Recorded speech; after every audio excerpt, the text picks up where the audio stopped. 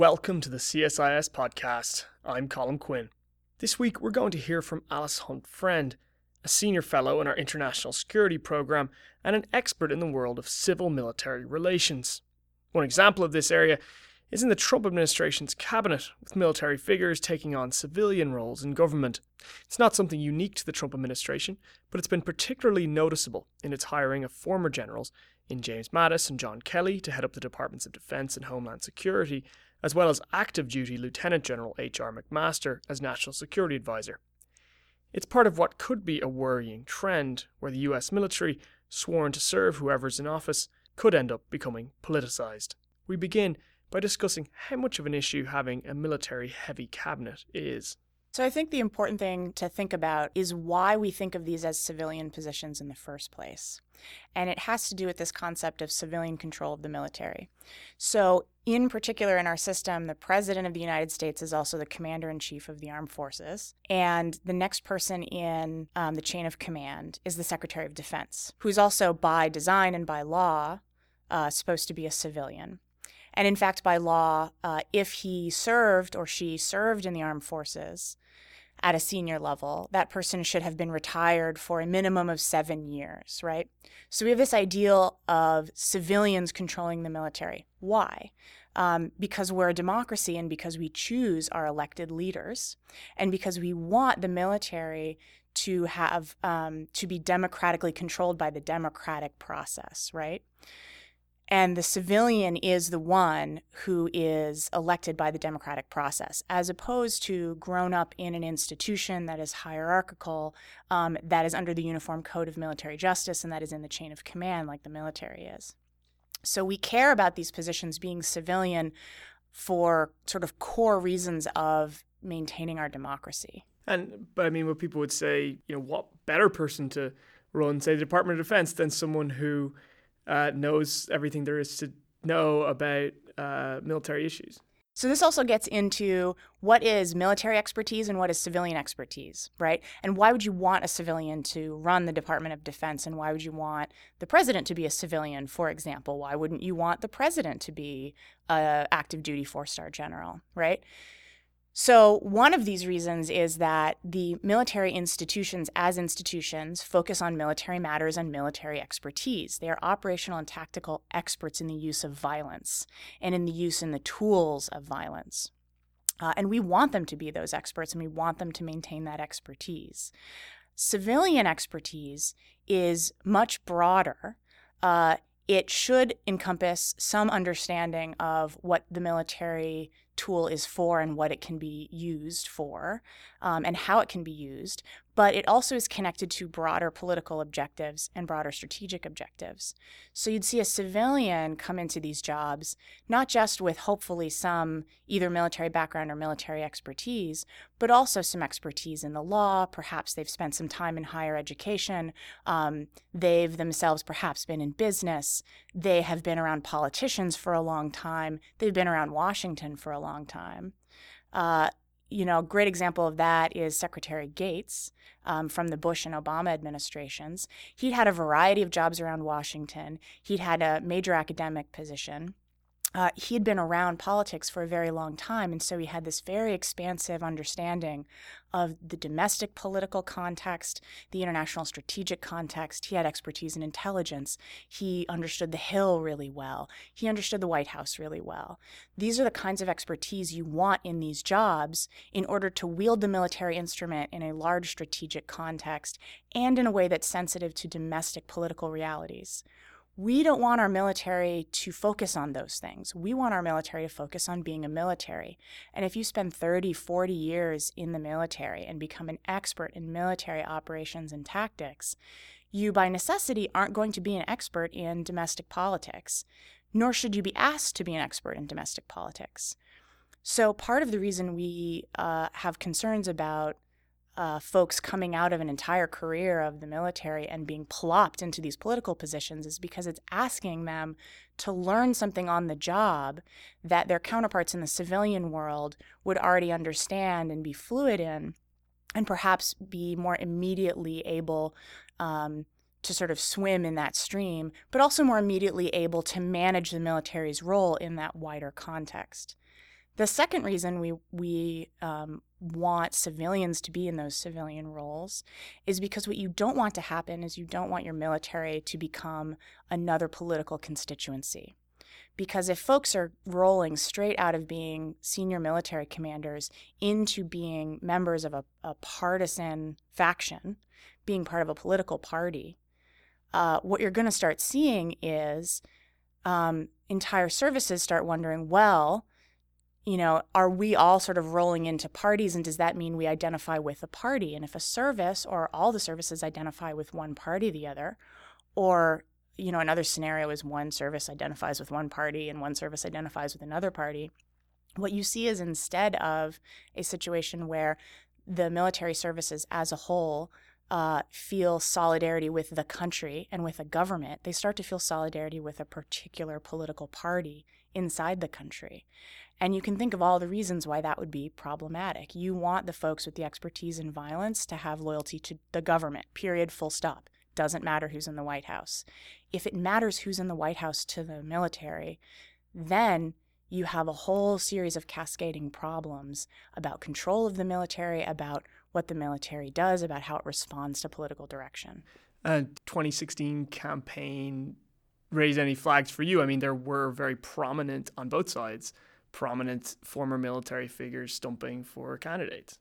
Yeah, the other thing to keep in mind is that these are dynamics that develop over time. So this becomes a trend as opposed to any one particular event or one particular person suddenly turning the military services on a dime into a political constituency.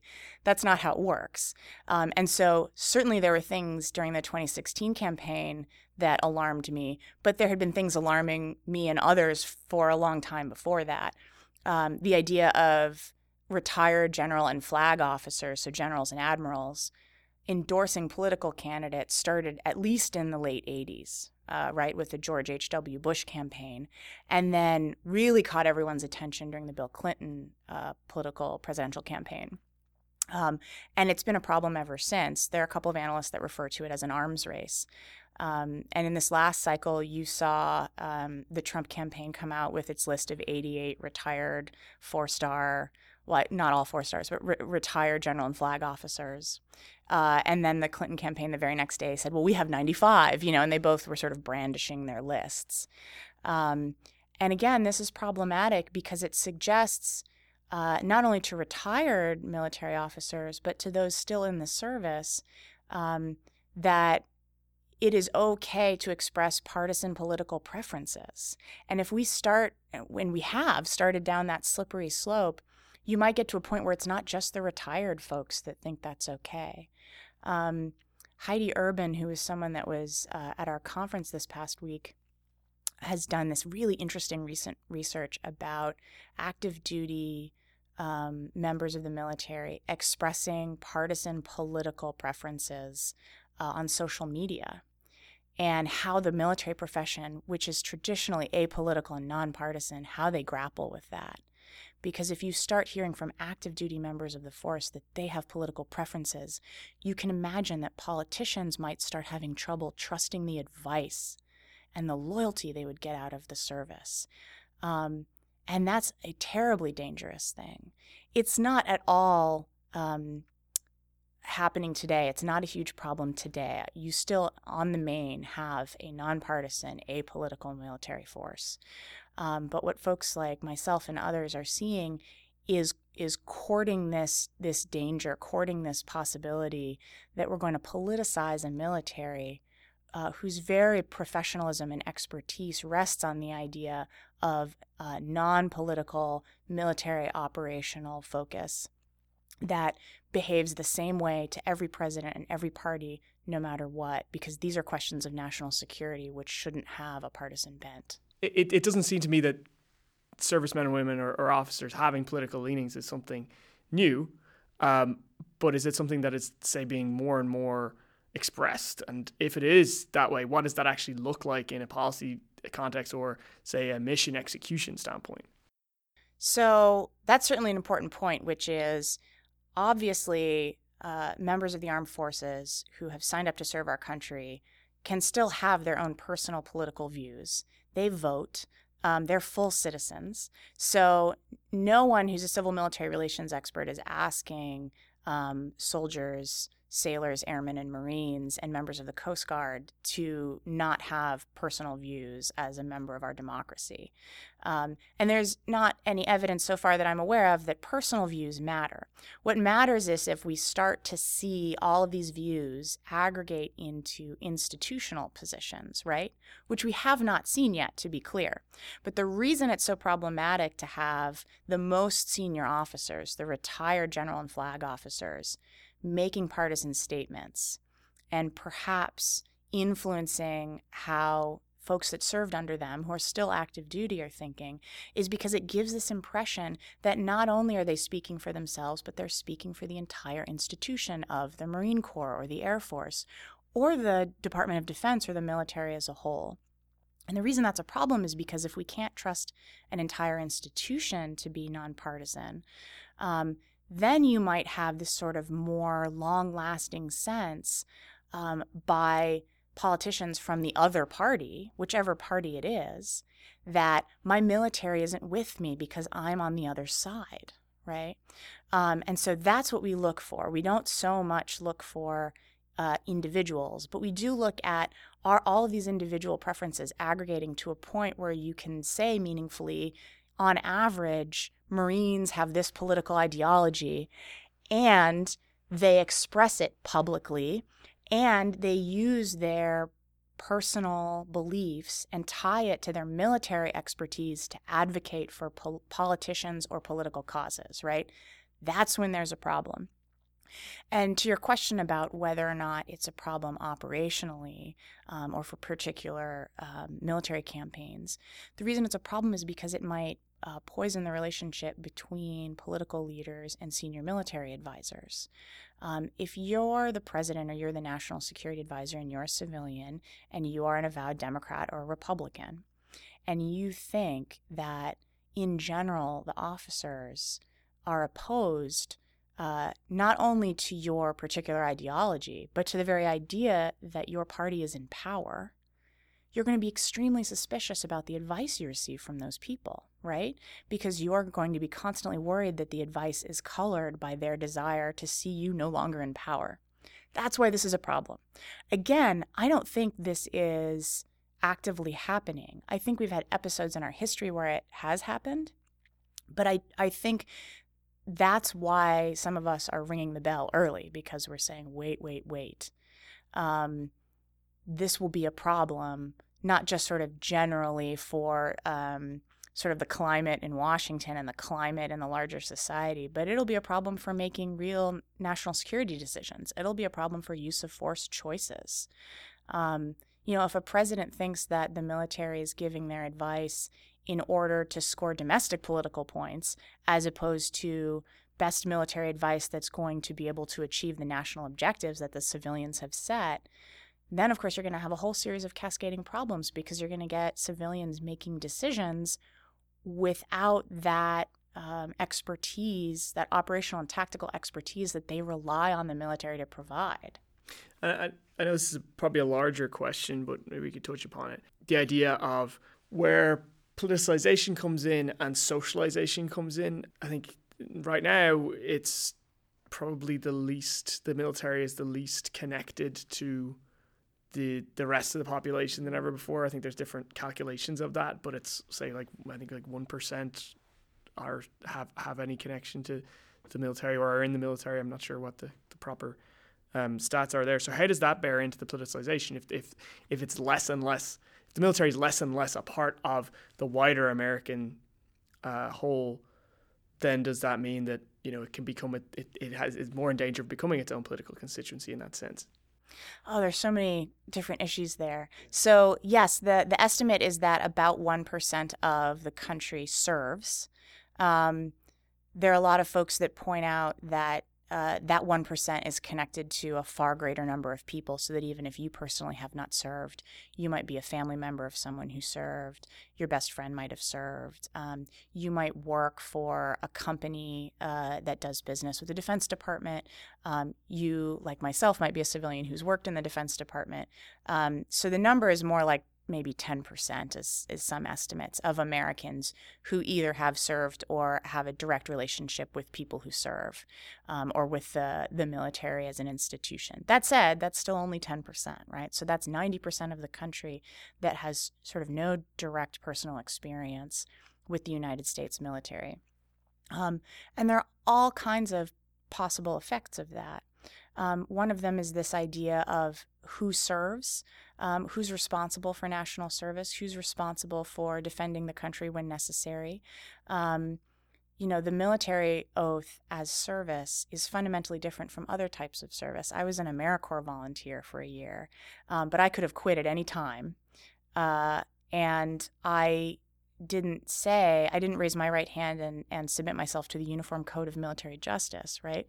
And so if I had wildly disagreed with the direction that our, nonprofit that we worked for was going in, I couldn't have walked out, or I could have walked out and argued with them. If I was in the military, you can't do that. If you don't agree with the invasion of Iraq, doesn't matter, you're going, right? Because that's the deal. And so when you only have a small sliver of the population that has that kind of relationship to the government, and everyone else sort of outsources it to that population, you get some distorted social relationships between those two groups. And you also get some distorted concepts about what it is to use force, right? I think the last 16 years of war have really taught us that the United States can go to war now, and much of the population doesn't feel any really profound effect from that. They watch it on the news. Yeah, war is something that happens outside America. And it happens to other people, right? It happens to other people's children.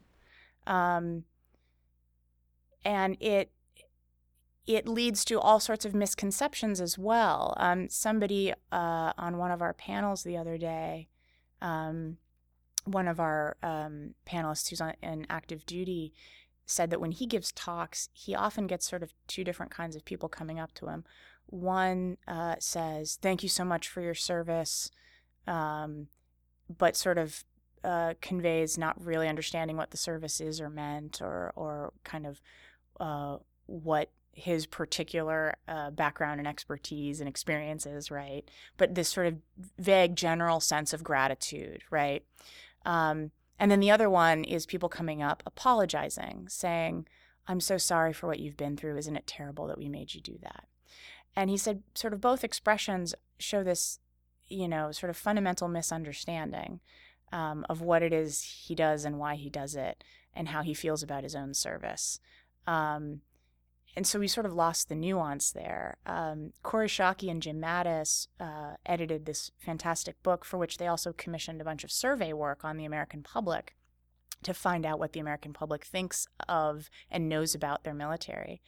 And they found that the American public is incredibly supportive of the military. Everyone supports the troops, right? But when you start asking them questions about their knowledge and expertise on the military, there's not much there. Up to 34% of folks, when asked a specific question about sort of military law or use of force decisions, check don't know, unsure. And that's a pretty high number. And so, those of us that do this think about that a lot. What does it mean to have this really broad support that's sort of unquestioning and is possibly unquestioning because they don't even know enough to know what questions to ask? What does that mean for how we're going to use force in the future? What does it mean for the kinds of commitments we're going to make with our military forces, with that 1 to 10% of the population? And how we're going to monitor them, and how we're going to rely on them, and how we're going to resource them, and how many of our resources to put towards them, to sort of fundamentally not understand any of those things, and to sort of allow that to continue, right? To be comfortable with, well, I understand that we pay you, and I have a lot of other things in my life, and so I'm just going to sort of let somebody else manage that problem set.